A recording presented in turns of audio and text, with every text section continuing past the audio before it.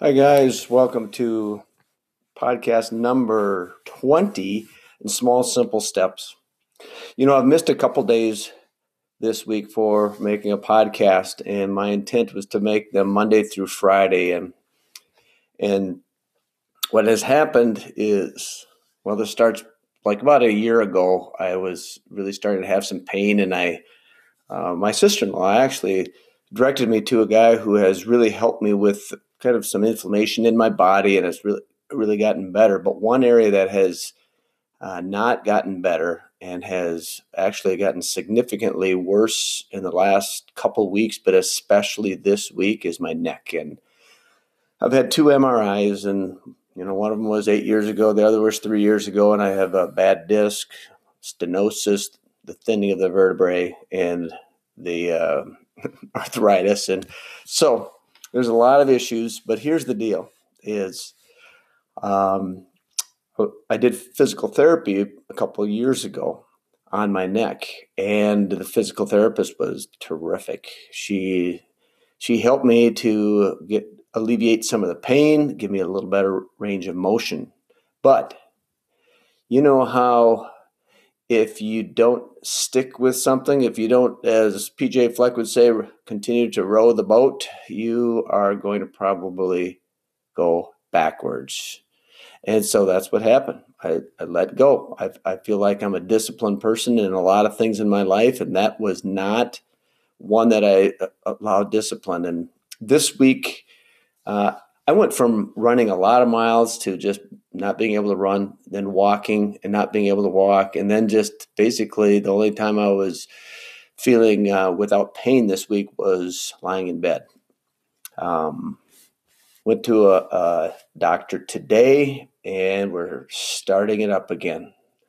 And it made me think about what my sister-in-law, who is, you always can find someone who has to work at things because of their health situation that's more difficult than yours. And one of the things that inspires me is she has said, you got to advocate for yourself. You can't just accept things as they are. And I really, really admire that in a person. And so as a result, she has stuck with it, and she is continuing to see positive results.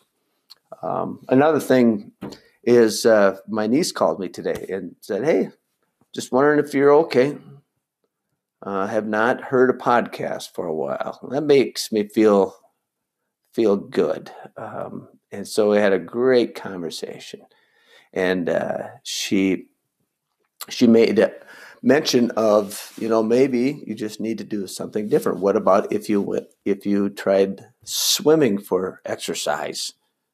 And those are the types of things that you have to look at. Is you can't have a pity party and look at what you can't do. Instead, look at what can you do with where you are to help make things better. And it's things like that. You just have to kind of stay in the moment, not go back and regret the past, not look too much into the future and think that there could be some really, really bad things that continue to escalate out of control. And this is something that my little meditation before I went to bed just the other night, when I was in the middle of this, kind of fits in really, really well. I'll just read one paragraph of it. It says, "One of the fears common to all of us is the fear of the unknown. It's tied to other big fears, like the fear of the dark, or fear of failure, or fear of death. What these fears have in common is not knowing what's coming. For some people, uncertainty is like a day at the circus. But for others, if they don't know what's coming, they know they can't control the outcome, and the loss of control leaves them feeling helpless. Understanding the reality of the situation makes life unpredictable and reminds us how small we are."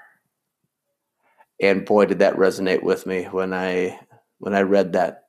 But it's something that be honest with you, I'm kind of struggling with right now.